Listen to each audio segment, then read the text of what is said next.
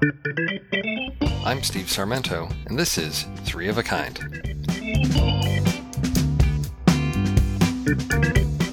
Welcome to Three of a Kind, a segment where I look at three films with a common thread.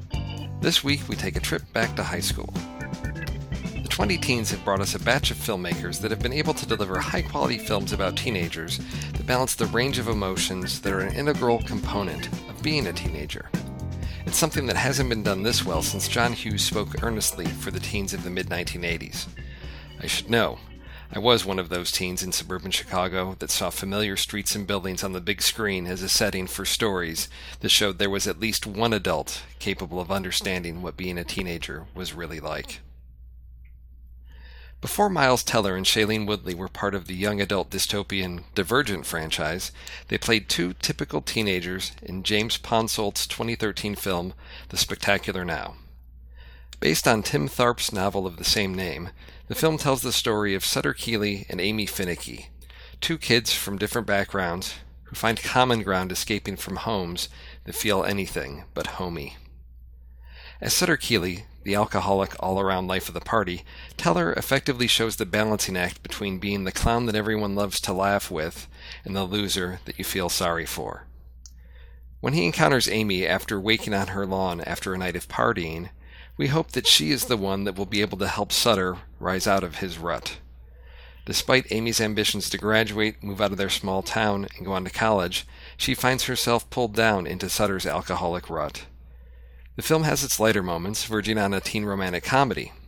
It's in this balance between the weight of an unknown future and the lightness of a world of possibilities before them that Teller and Woodley shine. The Spectacular Now is rated R for alcohol use and some sexuality, all involving teens. A crucial part of being a teenager is that it is one of the last times in your life that you have a carefree summer. It's a time of freedom and discovery, a time when you can feel like you're on top of the world. With 2013's The Kings of Summer, director Jordan Vogt Roberts delivers the story of three teens who escape from home to live in the woods. This is hardly Lord of the Flies, but it's also more than a high-concept comedy about living in the woods. Whereas Sutter and Amy had homes where the parents are mostly absent, the Kings of Summer's Joe, Patrick, and Biagio come from homes with loving parents, even if that love comes in a form that is unappreciated by them.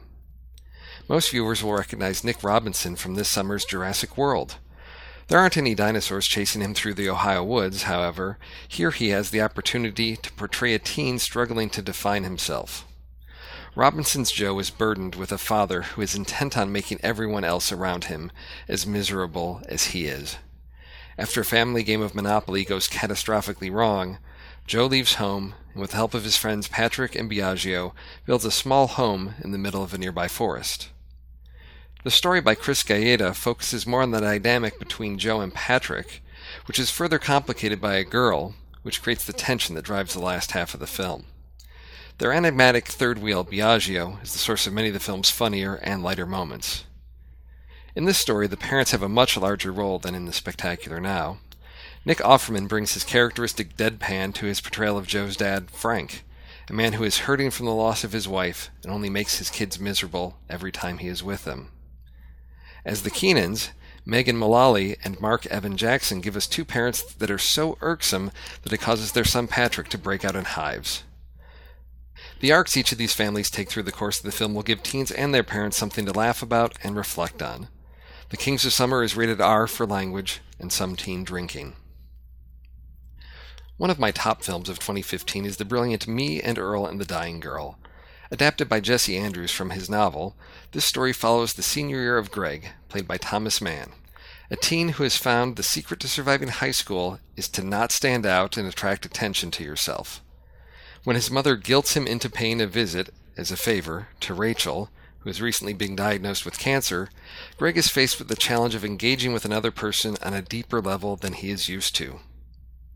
As Rachel, Olivia Cooke has an irresistible charm that draws Greg and the audience into a relationship that appears doomed from the start. Rachel soon meets Greg's co-worker and fellow filmmaker Earl.